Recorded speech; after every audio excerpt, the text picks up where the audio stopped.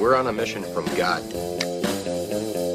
Wendy? So I got that going for me. Darling? Looks like I picked the wrong week to quit sniffing glue. Light of my life. We enjoy your films. I am a human being. I thought they smelled bad on the outside.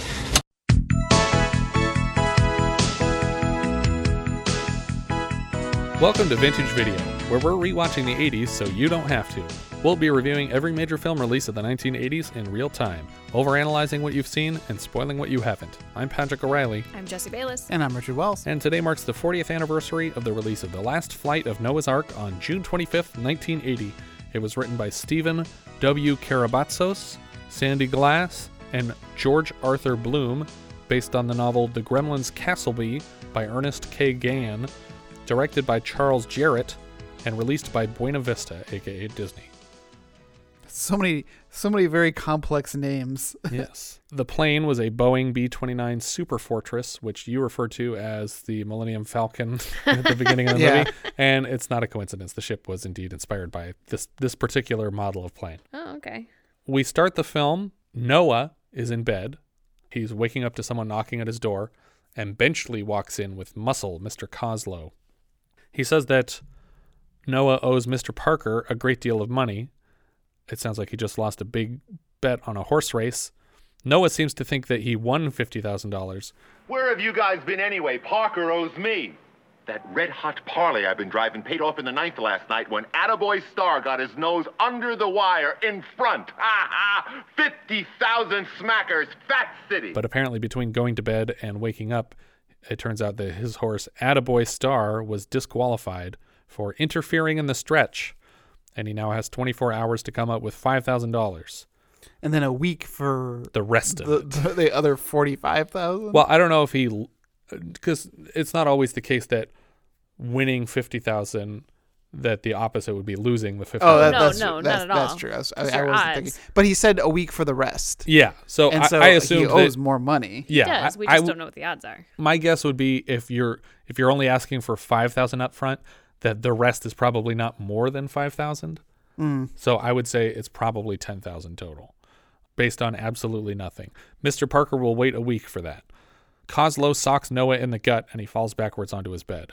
He immediately starts scrounging around for work. He stops by an airport offering to do delivery work, but the word is out that he's kind of a Baloo when it comes to flight. Mm-hmm. How much is this character not inspiration for Baloo, a Disney property? Yeah. No, for sure. For the Tailspin version of Baloo. Sorry, I should correct myself. He wasn't the inspiration for the Obviously, Jungle Book this guy inspired the Jungle Book. But yeah, no, it's... What else did we decide that was a big influence on Tailspin? Or was it the other way around, that Tailspin was an inspiration for something else? Oh, Bruce McGill's character... Oh, Jack Dalton? Because he has the seaplane in that one episode. And Right. This is totally a Baloo character. Noah goes to speak with another friend, Slobotsky, who owns a flying circus. But he can't seem to fit Noah on the payroll, and he tells him to go to 20th, which is probably short for 20th Century Fox, where they need pilots for a movie. But it seems that Noah already checked into this, and the movie's been canceled because war movies are not bankable. They're all making space movies with robot pilots now. He pulls up to a gate, and he seems reluctantly to move through it to talk to his last option. As he's arriving in this small trailer parked on the lot, another pilot is coming out, turning down a risky job in this crappy motorhome. He says, No, you couldn't pay me triple to take it up. And then this Stephen Root-esque character, Stoney, seems delighted to see Noah Dugan, his old friend. You say Stephen Root, I say more Charles Durning. Okay, well, either way, he's a cross between them, maybe. He looks like he's drinking a glass of soapy water with a cigarette in it. I can't tell what he's holding. But apparently the job is very simple. You just have to drop off a delivery on this island, refuel, and turn around. They walk together to this shed on his property, and he's slowly backing up to it. And he seems very suspiciously hesitant about sharing what kind of a plane he'll be flying. He points out that he knows Noah is out of options and can't refuse this one. But when he opens the door, we see that the plane is a moldy B-29. I'm not sure why they had to walk through this shed. He could for sure see the plane from the other side. B-29 is not a small plane. Yeah, it's huge. So he could see it the whole way up to this shed. Apparently some passengers and animals will be joining him. But then Stoney says, The kids aren't going. They're here to wave goodbye to the animals. Noah has no interest in flying a plane full of animals. Stoney says that the woman that he sees in the background will be coming along. She's a missionary, and she said prayers over the animals. They're holy animals. They're religious animals, and there's nothing to worry about here. But as we learned in the island, you don't fly with animals. You crash with animals. Do we think that Stoney here is like taken by her? I think or he's is he just trying to rip her off. just trying to make money? Yeah. Yeah. Especially from what happens later in this conversation.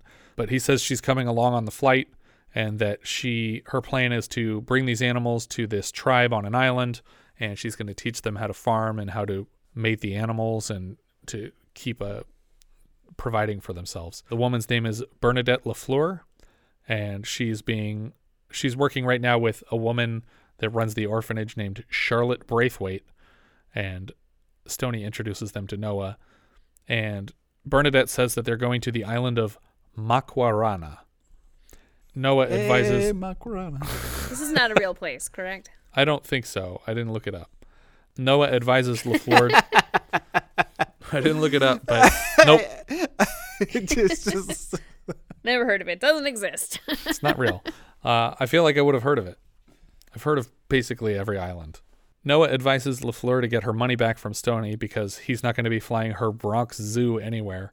Stoney says, sorry, I spent your money already, so you don't get it back. And LaFleur says, oh, well, that's great. I'm a missionary, but I am not a pushover. I'll go to the police. And then Stoney begs Noah to take the offer, and he says, please just take this gig. I'll give you $2,000, even though he just told this lady he doesn't have anything. Maybe I misunderstood this deal, but he says that he wants $3,000 on delivery and return of the cargo in Honolulu. I don't know if that means he gets $2,000 up front still, and then $3,000 at the end. I'm assuming because he to make up the $5. Yeah, but he needed that $5 by tonight, and he's not going to have it by tonight. Well, but that's why he's going away. Then he doesn't need the money at all. Well, he still wants to come back though, so he's going away, so he doesn't need it tonight. But aren't they going to want interest if he comes back after his deadline with the $5,000? I don't know. You know what bothers me is you owe a bookie money, and then he breaks your legs. You still owe him the money. It just doesn't seem fair to me. Noah moves to check out the plane. Outside, Ricky Schroeder is scratching a cow's neck. That sounded like some kind of euphemism. Yeah, that's what I meant. That's what we call it. Back on the farm. Hey, kid, you want to put that away? Go out back and scratch the cows. I'm sorry. Unacceptable. Inside the plane, Noah checks out the ancient cockpit. A crowd of children are calling to a duck that has somehow wandered halfway down a tube in the plane, and Noah's forced to get inside and chase it out. The duck bites him in the face, and then he tumbles out of a chute onto the runway. It turns out Benchley is watching them. He's pulled up in the road, and he's just sitting in his car watching to make sure he doesn't skip town. But he's letting him get inside of a plane before he does anything. So he's not watching super closely. Well, yeah, I would think that Benchley would know at this point. He's a pilot. He's a pilot. Yeah. And if he's going to get $5,000, he's going to need to do a job. Yeah. Which involves flying. Yeah. As Noah tries to leave, he notices Benchley and Coslow and suddenly decides, you know what? I'm not ditching this job. Everybody get in the plane. We're leaving right now, because he thinks they're about to just nab him. So Noah goes and he tells Stoney to basically stall them, and he's trying to yank Brutus, this longhorn steer. I don't know what this species is called. Yeah, it's not a bull. It's a very unusual type of cow. I think it's a Texas Longhorn. Okay, I'm just going to call it a longhorn moving forward, and it's going to be your fault. I'll forward all tweets to your non-existent Twitter account. I don't have any expertise in cattle. Perfect. He's trying to yank the longhorn into the plane when Ricky Schroeder, as Bobby, explains that the animal needs to trust you like a friend, and then he coaxes Brutus in. The longhorn comes uncomfortably close to spearing this child in the face with one of its horns, though. Nobody seems to notice but me. The entire cast is fine, and the crew, like the camera didn't shake about the murder. Stoney leads the bookies into his office, and he says that they're going to wait for Noah there. The kids are all saying their goodbyes to the animals. But I get the impression already that they'll be stowing away here. Noah has already threatened to eat this cow once, or the Longhorn. Noah's going over his pre-flight checklist as Bobby second guesses leaving his animals with this guy who just threatened to barbecue the most delicious one. And both Bobby and Julie make a run for the plane when Noah and Bernadette are distracted. Noah almost crushes Bobby, closing the bomb bay doors. He's like climbing into the plane, and that's the last thing that they close up. The kid's just screaming like he's about to get smashed in half. This really bothered you when we were watching because you're just like, just step on the thing that's coming up and you'll be lifted into the plane. Yeah, it wasn't like pinching him. It was just coming up from below. But then the kids rush to the back of the plane and they're peeking out of a window. And Braithwaite, the woman from the orphanage, notices them in the plane still because she didn't get a head count before they left. She pulled it home alone. She suddenly decides we have to pull out onto the runway and stop this plane so they don't get away. So they drive out to the runway and she gets out of the car and she's trying to gesture to them in the cockpit like, there's kids, you have children, but she's not saying like no or stop or anything like that. Around the same time, the bad guys decide that he must be in this plane trying to leave. And we get our third scene this year of a car trying to chase a plane across a runway after a rough cut and our previous movie, Herbie Goes Bananas. It only worked once so far. But the title finally shows up 17 and a half minutes into the film. Yeah, I was like, oh, here are the titles. Yeah. Bernie is already complaining that Noah is smoking a cigar in the cockpit. It's Bernadette. We get this musical interlude of a song called Half of Me, which is original to this film. It's performed by Alexandra Brown, and it's composed by Maurice Jarre, and the lyrics are from Hal David. And it's real bad. Yeah. It's a bad song. You'd be my wings, for on the head of me is me. And the combination with the credits on screen makes it feel super TV movie-ish. In the cockpit, Bernie is playing music that Noah doesn't care for. You have to listen to that junk. Junk, Mr. Dugan? It's boring, Bernie. The subtitle said it was a Brandenburg Concerto from Bach. She says it's Bach. Yeah, but the credits said Brandenburg Concerto when it starts, and then she says, it's Bach, you plebe, because he doesn't like it. And they agree that she'll turn off the music if he puts out the cigar. By now, it's like dark outside, so he's definitely not smoking the same cigar that he started when he took off. But he told her when he first lit it that he only smokes for takeoff and landing. By sheer coincidence, when Noah moves to engage the autopilot, sparks blast up from the floor right where he stomped out the cigar. So I thought he actually like messed up the plane when he stomped out the cigar, but it seems like it's actually just coincidence. But to calm him, Bernie announces that she's actually trained for a few hours on the mission Cessna, an admittedly smaller plane that the orphanage for some reason splurged on. I don't know why they need a tiny plane, but apparently they have one. And he mocks her for a bit, and then he takes her up on the offer. She panics almost immediately, and then suddenly a mallard comes flying out of the back of the plane and lands in the cockpit. And he's like, what the hell is this? Because the girl had the duck with her, and it should have left with Julie. Bernie tries to fly a little bit, and she's not doing a great job.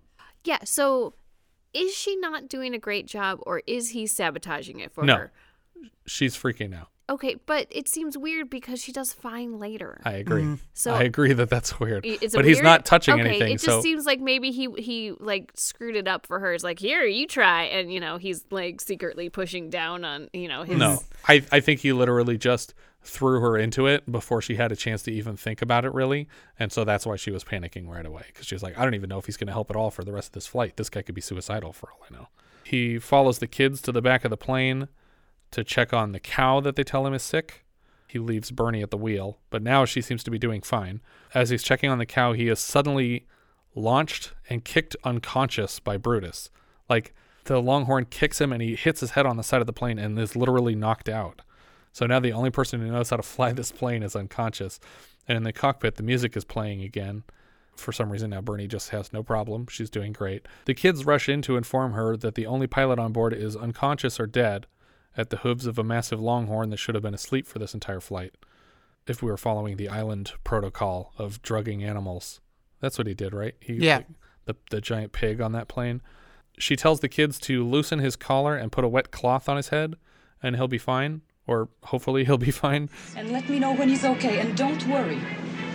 God is my co-pilot. I hope he flies better than you. And surprises them by being alive and able to speak. But I think a better retort to this would have been like, if she said, God is my co-pilot, he would have been like, you're not so bad yourself, or something like that. Like she was calling him God. Maybe that's too blasphemous for a Disney movie. Hours later, Bernie offers Noah some coffee to help keep him awake because the autopilot's dead, so he's been... And he's also concussed, and that's the last thing you want him to do. Yeah. He tells her to watch as far as she can toward the tail for the first light of sunrise. Even though there's a window in the tail. Yeah, just go back there. But it comes up 90 degrees off course, and they realize they've been flying in the wrong direction all night. It turns out the batteries from Bernie's radio have been throwing off the compass. He keeps saying compass. Compass. This made me crazy. Compass. Compass. Compass. Is this a thing? What, saying compass? No. Is it a thing that batteries can yes. create a electrical magnetic... field? Yeah.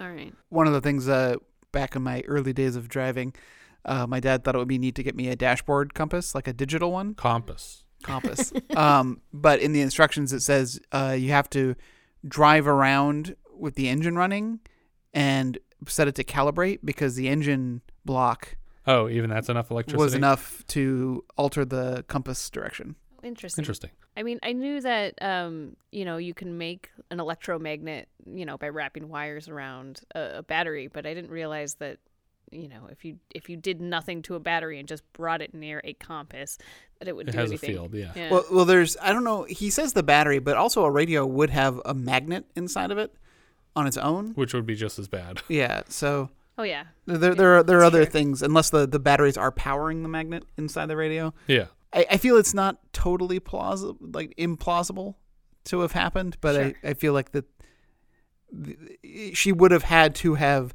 had the radio right on top of the compass. Which I think she did. It was hanging right there. At this point, they will be lucky if they make it to the island with any fuel at all because they're so far off course, if they can even find the island. Or make it to any island. Yeah. They have no idea where they are because they don't know how long they've been flying off course. Right. I mean, they could do some math as far as like, when did we put that there? What direction does it say when your stuff is there? But the next day, Noah tries to radio for help, but Bernie and the kids are sending hopes and prayers instead of charting a course to safety. Bobby notices that an island has just emerged on the horizon. The engines are just starting to fail for lack of fuel, so they point the plane at them, and Bernie lights a cigar for the landing process. Which I really liked this. That she's like, all right, here it comes. Yeah, she puts a cigar in his mouth and lights it, and I was just like, yeah, this is already like a good situation. Yeah. He says, I'm going to try and pancake her into the beach from the water. Which sounds awful. I would have been like, nope. Do something else. Think of another breakfast food. Because I hate the way that sounds already. I don't really want to waffle you. I'm gonna juice it right into the beach. I'm gonna omelet. So I'm gonna scramble this plane. I'll let you finish here. Scramble this plane. Perfect. The landing goes better than anyone would expect, but the plane is for sure done flying ever. Suddenly, we move to the perspective of a character on this island speaking in Japanese. How far did they go? They couldn't possibly have gotten to Japan if they were aiming for Honolulu. I'm already worried that this is a Hiro Onoda situation, and it turns out it 100% is. Mm-hmm. Hiro Onoda was a Japanese soldier who served on a small island in the Philippines in World War II, and he did not learn that the war had ended until the mid-70s. Bernie is lecturing Noah on the beach about the preparations they'll have to make to survive here on this island. And they build animal corrals on the beach and try to transform the plane interior into living quarters for them. A second islander speaking Japanese confirms that the plane has crash landed and the two of them move back into the jungle. The kids are left alone with the animals for a while Bernie and Noah look for fresh water. These kids are very unsupervised. Where'd they going to go? But I mean, they don't know this island. I would have brought the kids with me. Like, what if there's a tribe on this island and it's like one of those outsider tribes that just kills people as soon as they see them? That's a thing. Okay. Don't leave the kids alone. They're very tiny. And they could also drown. Who knows? They're just both dead on the beach when they come back. Immediately, Brutus just books it randomly into the jungle. The kids chase after him. When they finally catch up with him, Bobby, for some reason, trusts the animal to lead them back over Julie's instructions. That isn't the way. Sure it is.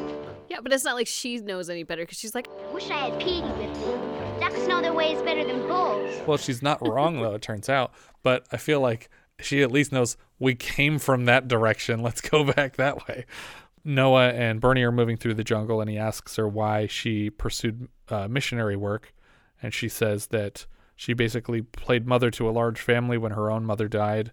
And he asks why she didn't just start her own family, which is completely inappropriate to ask anyone. She says that The welfare of others matters more to me than my personal desires. Some guy let you down, huh? the kids notice from a hilltop that there is a Japanese military outpost where the two surviving soldiers are raising the flag of the Imperial Japanese Navy, also known as the Rising Sun flag, which has not been in official use since the end of World War II in 1945. Noah shoots down the options of just telling them that the war is over in favor of running back to the plane for safety and trying to radio for help. In the cockpit, they argue a little bit more, and Noah says, Hey, how about playing General Custer? We could send Brutus out there on a cavalry charge. He might get shot. Then Noah goes, yeah, that's my idea. But suddenly the two soldiers are outside the plane demanding their surrender. And before they can even get so far as like opening a door to come out of the plane, they try to shoot at them. Yeah. The gun just explodes in the guy's hands because these are 40-year-old guns. And then he lifts a grenade and he says, last chance, and then throws it at this group of 4 people. Petey the duck lands right on top of it, but luckily the grenade is also a dud. Noah leaps from the plane and charges them with a flare gun, and the second soldier tries to shoot at him, and his gun also explodes. So these guys already tried to kill them 3 times now. Noah wastes a flare to scare basically unarmed soldiers, and then throws coconuts at them as they retreat into the jungle. Bernie feels bad for these guys that just tried to kill the orphans 3 times. If these guys didn't head home to seppuku, they're coming right back to slit your throats tonight. So I don't know why you're like excited to meet them. Bernie is convinced that the Christian thing to do is to try and befriend these lost men and explain to them the situation globally. She took over Lookout in the night, but in the morning, of course, she's missing because we've already established that she's going to do what she thinks is right, regardless of what anyone tells her. For some reason, the flare gun that he left with her as protection is back on the plane, exactly where he checks for it. I would have just assumed she took it with her. Yeah, because she definitely didn't have it on her. Yeah, so she must have come back to the plane, put it away, and then left. Bernie finds a cave full of large boxes covered in netting, and she walks through it with a Bible in her hand until she gets to this bamboo hut where the Japanese soldiers have been staying. She enters the hut and slowly tiptoes through it in search of anyone. It's so clean. Yeah. And well, or like these guys have been living the life. Like they're not living in squalor or like it just seems like everything's really nice and neat and organized. Well, they've had the island to themselves. Yeah. But the men return while she's in their hut, and she pleads with them to understand that the war's over. But it turns out they both speak fluent English, so that makes everything a lot easier. In return for her kindness, they prepare a full meal for her. And Noah, at this point, is like freaking out and exploring the jungle looking for her. It turns out one of these 2 soldiers is named Hero, which is the same name of the real holdout. I guess the real guy's name was Hiru with 2 O's, but this is Hero. Noah finds the hut, and from outside he can hear the soldier saying, take that, have more. And Bernie saying, no, please, I've had enough. And he thinks they're torturing her in here. And so he just charges up a run and bursts through the door and knocks over their whole table of food. And in retaliation, they very nearly decapitate him with a sword. Bernie is quick to intervene, and she introduces Hero and Cleveland from the Japanese Navy. They've been on this island for 35 years. Hero seems less excited to be friends with Noah than Cleveland does, but Noah is mad because she ran away and didn't say anything to anyone to face off with literally soldiers from a foreign army who think they're at war with us. She says that God told her to, and that he's dumb for thinking they would ever attack us, even though they already did several times. He apologizes that night for trying to save her earlier and caring if she was alive and cautioning her against her decision. And he admits that he has feelings for her, which seems completely out of nowhere. Yeah. Like he says he cares about her, and it's like, this whole time you've just been rude and yelling at her, and it didn't seem like it was like I have a crush on you, I'm going to be a jerk. Maybe it finally sunk in that she's the only woman on this desert island. He's like, I'm gonna have a hard time sleeping with myself if I take that girl as my bride. I'm gonna have to go bet the cow's neck. Yeah. He's scratching a cow neck. He admits he has feelings for her, and the kids are watching from the plane secretly as he goes in for a kiss. A successful kiss. The kiss happens. As he's walking back to the plane, he knocks on the window to say goodnight to the kids that he knows were watching the whole time. The next day, Noah tries to coach the team into gathering supplies so they can build a raft. And the Japanese soldiers suggest turning the plane into a boat. They tell Noah that if you flip it upside down, you can make a boat out of it. See? Turn plane over. What you got? An upside-down plane. No. You got boat. We get a montage of them disassembling the plane with all their man and animal power. The soldiers are loaning them all these tools and a generator to power the boat. And I thought for sure this was going to be a Flight of the Phoenix kind of scenario. I thought so too. Especially with the title, The Final Flight of Noah's Ark. In that movie, they're taking a plane and making a smaller plane out of it. But he already said that we were going to make it into Right. a boat. He's saying before that. Oh, point. before that, you thought they were going to make it a plane. with the title of the film, The Final Flight of Noah's Ark, and then. But it turns out the plane final flight crashing. happens during the opening credits. Yeah. They're giving them all these tools, and they actually even offer up their only, what looks like their only flag to be part of the sail for this boat. But it seems like they're not coming with them the way they act out this scene. Yeah. Noah tells the kids that they'll have to leave the animals behind, and of course they both start bawling, and then he stupidly agrees to bring them, which is a terrible idea. But then I guess they do provide some food, but not enough, I would say. Bernie paints Noah's Ark on the side of the boat plane because it's Noah's, and it's an ark because it's full of animals. At the last second, the Japanese soldiers have not arrived, so they just leave without them? Yeah. What is going on? These guys helped you build this boat plane for like weeks, and then you're just like, sorry, we told you to be here at 6. It's almost 7. Bye. You can't just wait a day? But then they come running up over the hill at the very last second. He's like, it's fine. They'll just swim to the boat when they get here. Wait for us! Oh, wait! Come on! Okay, we're coming!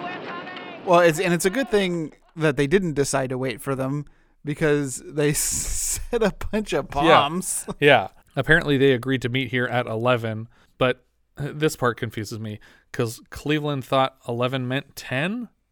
Because I don't understand what Cleveland's saying. He says, Yes, you ran! And he holds up 10 fingers. Mm-hmm. Well, he holds up 10 fingers, but he holds them up 3 times for each syllable. So he's like, 11. So he's really saying 30? Yeah. I don't know. I don't know what he's trying to say. But I thought he did it twice. 11. Oh, and I it's thought like, he did it 3 times. If you're holding up 10 fingers, and you thought he meant 10, then you should have been here an hour early, right? But then suddenly their charges explode and the whole island is engulfed in flames because they were instructed by the Japanese military to leave nothing behind. And so they didn't. Noah was really mad about this because it's like, what if this thing fails? Yeah, We he's have like, what no about your supplies generator, all left." your stuff, all the tools? He's like, they're gone. Haha, we're dumb. He doesn't say that, but. Isn't that what Cortez did? Didn't he burn all of his ships when they reached the New World? Like, all right, done with these. I would do that too, though. If I just spent like 3 months on a boat, I'd be like, burn that. Not going back. I thought we were just going to cut to credits here as the boat is like drifting off into the sunset. I checked the time on it. I was like, what? There's like 25 minutes left of this still. Bernie is reading a Bible at night, and she goes and wakes up Noah to read him a passage from it. He's like, is there a chapter on radio repair? He doesn't want to hear anything from the Bible. Bernie got the bright idea of killing Pete the duck. So they throw the duck overboard, and it just flies in the wrong direction to certain doom. She didn't want to kill him. She wanted him to find She was land. like, I just read dove. a book about all the stuff that didn't happen. Let's do one of the things that didn't happen and see if it happens. They tie a note to him. Right, but the duck that they let go, it doesn't know where it is. No. It just flies off. Just flies it's off. Probably going to die in the ocean. Did they actually tie a note to the duck? Yeah. I missed that It would part. be really pointless if they didn't tie a note to him. Oh, I just thought they were going to be like, okay, fly off that way a little ways and come Bring back us if an you find olive land. branch. Tell us which way we should be going. Bring us an olive branch. We need seasonings. The duck just flies off, and then he says, well, it flew the wrong way, so that's not going to help us. But it turns out like, maybe the duck knew that there was something that direction. Yeah, like I hope he speaks Chinese. It's like, ooh, man, the Chinese eat a lot of duck. I liked the line earlier, though, when she's talking about how she wants to go see the Japanese guys, and he says, yeah, but why would they trust you that the war's over, and she says, "'Cause I never lie." And he's like, "Great, do you know how to say that in Japanese?" Because it's just like, they're not going to believe you if you did say it in Japanese, but if you don't, like, you can't even say that. You can't even lie to them in their own language. Julie milks Melinda, a cow, while Bobby tries to feed Brutus a banana. I don't know if longhorns eat bananas. I don't know what they eat, but banana feels wrong. Noah catches Bobby trying to feed Brutus milk and says that human food like cow's milk is not for cows, dummy. The hens have stopped laying eggs, and the cow is not giving milk anymore after this last batch. Noah points out that if the chickens aren't laying, then we might as well eat them, and Bobby overhears this part of the conversation and is outraged as an animal lover that they would consider eating animals that aren't fish. And he suggests that he can catch fish better than Hero and Cleveland, who are doing a terrible job of it so far. Bobby suggests using a light to draw the fish in and catching them at night. So from the windows below sea level, they can see this plan working. They turn on all their lights, and the fish are basically swarming the plane boat. And this is one of many times in which Bobby yells at Dugan, and Dugan yells back, and then Dugan says, "Oh yeah? What do you think we should do?" And then Bobby says, "We should do X." And he goes, "You're a genius." Yeah. It's like, this happens like 5 times in the movie. Yeah. And it's really annoying. They leave Julie alone with this aquarium view when suddenly we see that alongside of the fish, a shark has been lured to the plane. And so they decide to catch the shark, I think. Well, yeah, I guess the shark is following the boat and keeping the fish It's scaring away. the fish away, yeah. So they catch it. Bobby moves to investigate it while they have it on the hook, and he falls overboard. And I don't think they ever actually got it on the hook. Well, they had it on the hook, but it got loose. Thrashing around, yeah. But Bobby, instead of being on the inside of the railing, decides to go on the outside of the railing and then hang on with just one hand. Yeah, he's a kid. That's how everybody does it. That's how some of us went up the stairs as a kid. Yeah. They didn't fall off. I or definitely anything. didn't fall off and hit a coat rack on my way down. That for sure didn't happen.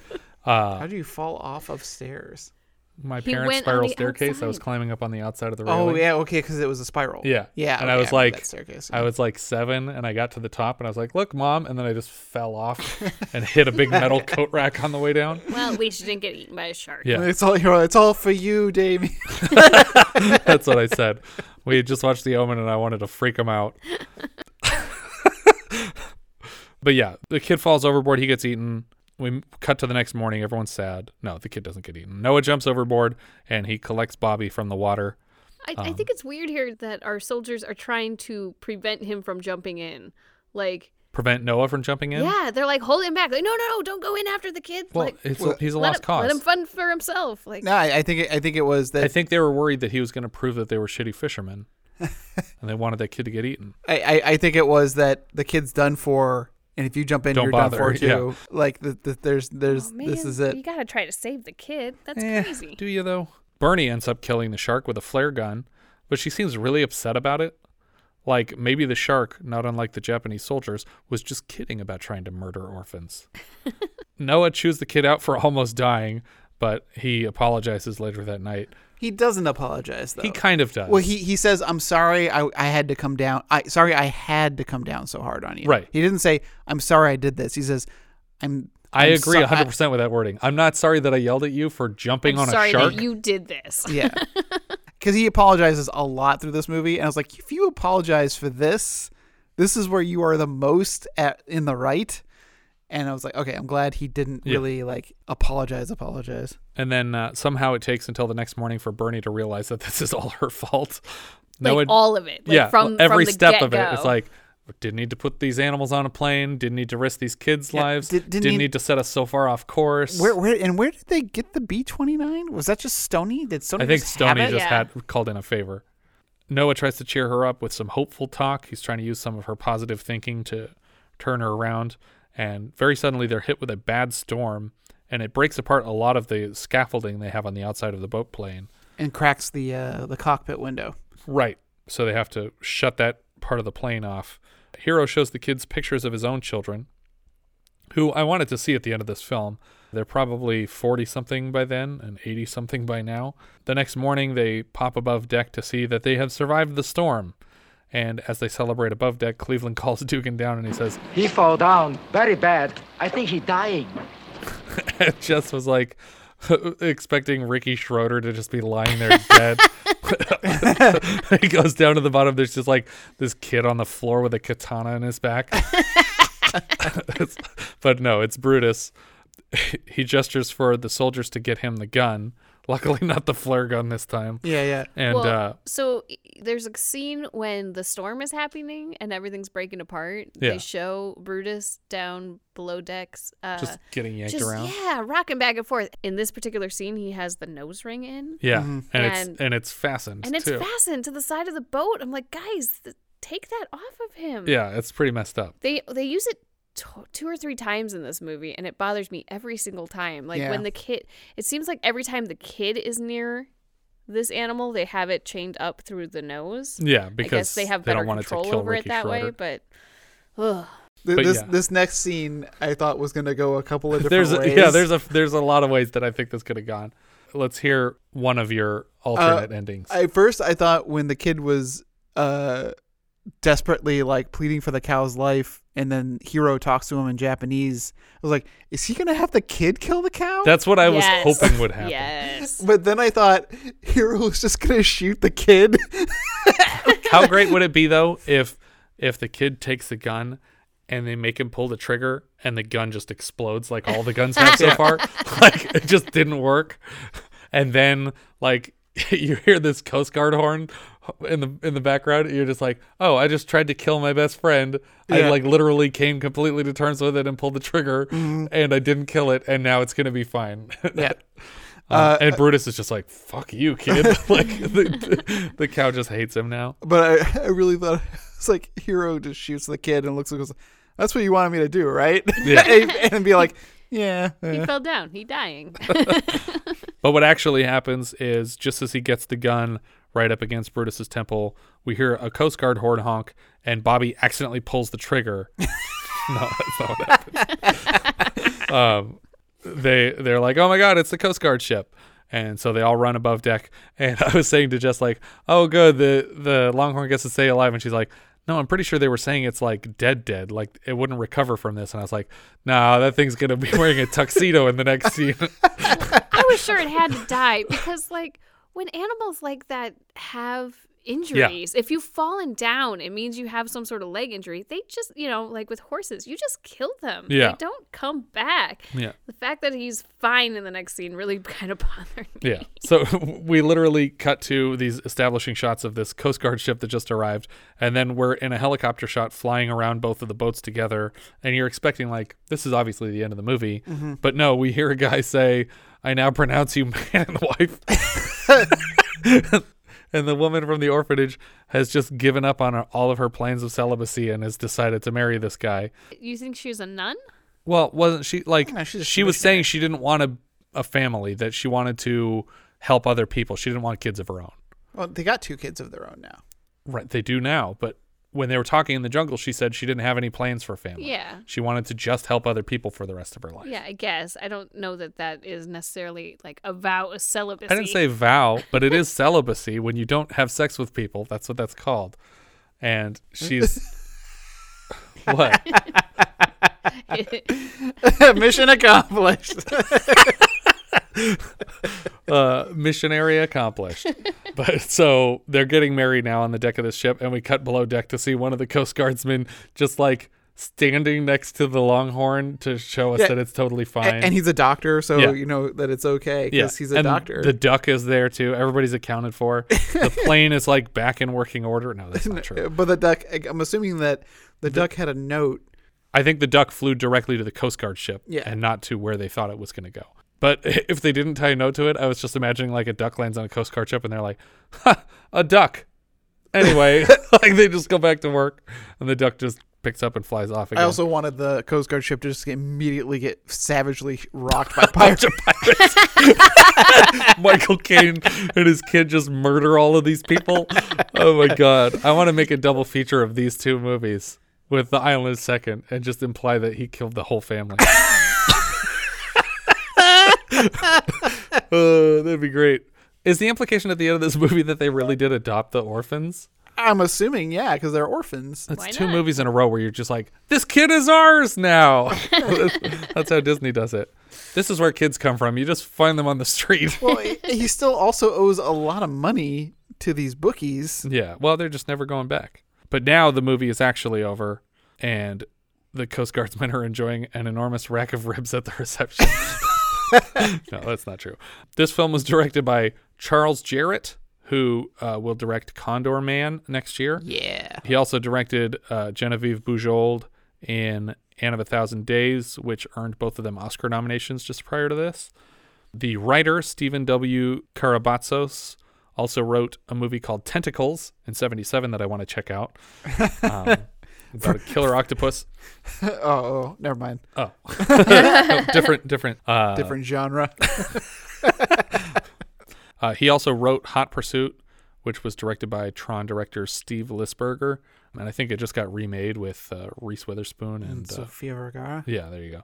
I didn't recognize much work from the other two writers. The novelist Ernest K. Gann also wrote classic aviation novels The High and the Mighty and Fate is the Hunter, both of which were adapted into films, though those ones kept their names. This one changed from The Gremlins Castleby. Why was it called that? I don't know. No idea.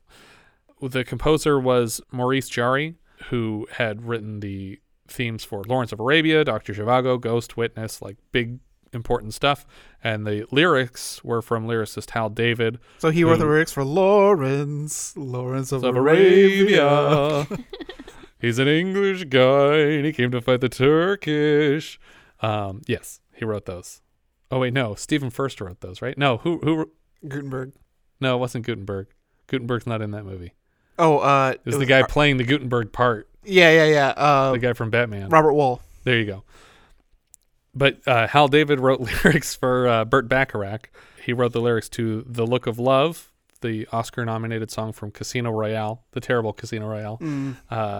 He also wrote Raindrops Keep Falling on My Head, which won an Oscar for Butch Cassidy and the Sundance Kid, and What the World Needs Now. Basically every Burt Bacharach song that's in an Austin Powers movie.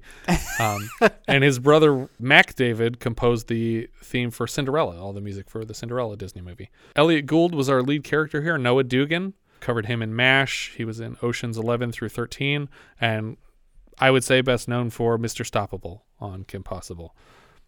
Genevieve Bujold was Bernadette Lafleur. She played Anne Kruk in Murder by Decree and Claire in Dead Ringers. Ricky Schroeder played Bobby. This was his second film after The Champ, and he'll be back later this year for The Earthling. I'm trying to remember who is in The Earthling with him. I want to say it's the guy from The Changeling, George C. Scott, maybe. I can't remember now. Or William Holden. Who knows? Anyway. We'll find out. We'll find out in The Earthling. That's like less than a month away, too, I think. And he also played detective on NYPD Blue. Ricky Schroeder did, as Rick Schroeder in adulthood. Or we're not going to talk about Silver Spoons? Sure, we could talk about Silver Spoons. He was on Silver Spoons. You know what's surprising is when I looked him up, that show wasn't on, you know how they have like the first 5 things that you Oh, did, yeah, like, it's not in his featured? top things. Why is it not featured as the number one thing that he's known for? There's on at least IMDb? one thing on there that I didn't recognize, too. Right. Yeah, it's a weird choice. Julie was played by our good friend, Tammy Lauren. Yeah. She's the lead in the Wishmaster film, the first Wishmaster film, and she played a character in MacGyver Season 1, Episode 11, Nightmares, and we actually spoke with her for that episode, and she's a wonderful lady. And she told us, it was around the same time that Robin Williams had passed, and she talked about her time working with him on Mork and Mindy and other interactions that they had had, and she was a very sweet lady. John Fujioka played Cleveland here. We had him earlier this year in Private Eyes as Mr. Uwatsum. He was the chef. He was the chef in Private Eyes. At least this movie, he was a little bit less of a stereotype. Yeah, I would say significantly less offensive character. And we covered a lot of his credits in that episode. Yuki Shimoda was Hiro, and he'll be back as Katsumo in the Octagon later this year. And, of course, we had Dana Elcar, sorry. Said that wrong for an entire podcast. Dana Elcar was Benchley. He played Pete in MacGyver, and we had him earlier this year on The Nude Bomb as the chief. He put his characters from MacGyver in this one. He hit Pete Benchley. Yeah, and I think he'll also be in Condor Man. I'm pretty sure. from the same director. And is Condor Man also a Disney movie? It is. Yeah. All right, Jess, up or down? You know, I think I'm actually going to give this one an up. Okay, interesting. I wasn't bored. Sure. At all. I enjoyed the film the whole way through. I thought the acting was good. I thought the story was decent. There's actually nothing that I would consider like bad. Like there's nothing I would have taken out. It had a little bit of a weird editing problem with the awkward non-ending thing, but overall I think it was a decent film. I gave it an up. Okay. Richard? I think I'm going to give it a down. I did not dislike it. I was pretty engaged in it, but you mentioned TV movie earlier, and this felt like a very Wonderful World of Disney kind of film. And it's from the writers and director of a lot of Wonderful World of Disney stuff. So. Yeah, I couldn't imagine have gone to the theater to see it. But yeah, I didn't like it, but didn't hate it. That's it. That's all I got to say. I am also giving it a down. I agree that there's nothing like that stands out as being a problem with it. And I obviously really like Elliot Gould in almost anything. I just feel like there probably wasn't enough for me personally to recommend this film. A shark almost eats a kid. That is cool. Seeing Ricky Schroeder almost eaten by a shark is decent. Letterboxd, Jess. So I guess, put this higher than you guys. I have it above Nijinsky and below When Time Ran Out. It's probably a third of the way down my list. Okay. Richard? Boy, how did Night of the Juggler get up so high on my list? Because it's a great movie. That's why. I think I'm going to put this between Bronco Billy and the Gong Show movie. Okay. For me, it's going above Bronco Billy and underneath Hero at Large. So right on the other side of Bronco Billy from our last film, Herbie Goes Bananas. I think that's everything for this one. If you guys have any thoughts you'd like to share with us, we are Vintage Video Pod on Twitter, Facebook, Instagram, and Letterboxd, where, as I've said before, you can find each of our full movie rankings for the year. We can also be found at vintagevideopodcast.com. Please consider rating us on iTunes to help people find the show, and if you take the time to leave us a review, we will thank you personally in an upcoming episode. If you're feeling especially generous, you can support the show through patreon.com/vintagevideopodcast. I hope you'll join us next time when we'll be discussing The Stuntman, which IMDb describes like so. A fugitive stumbles on a movie set just when they need a new stuntman, takes the job as a way to hide out, and falls for the leading lady. We leave you now with a trailer for Stuntman. Step right up, folks. Ride the ride of the century on Eli's killer crane.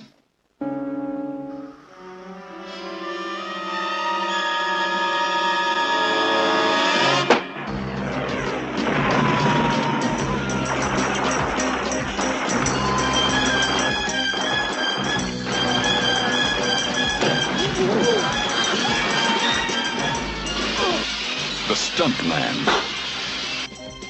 A man on the run. The woman who had to know why. Who the hell are you?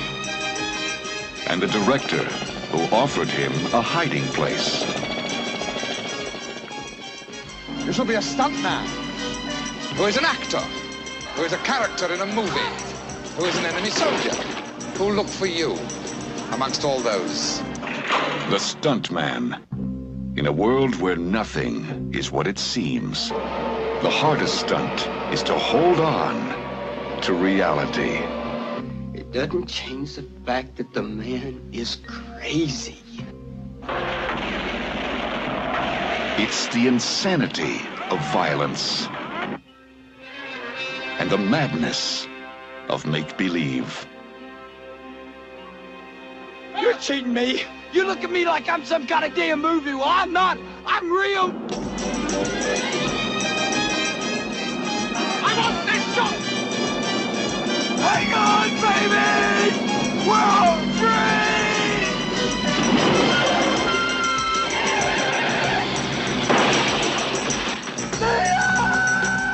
Trapped in a nightmare, wrapped up in a movie. The Stuntman, an outrageous leap into the unexpected.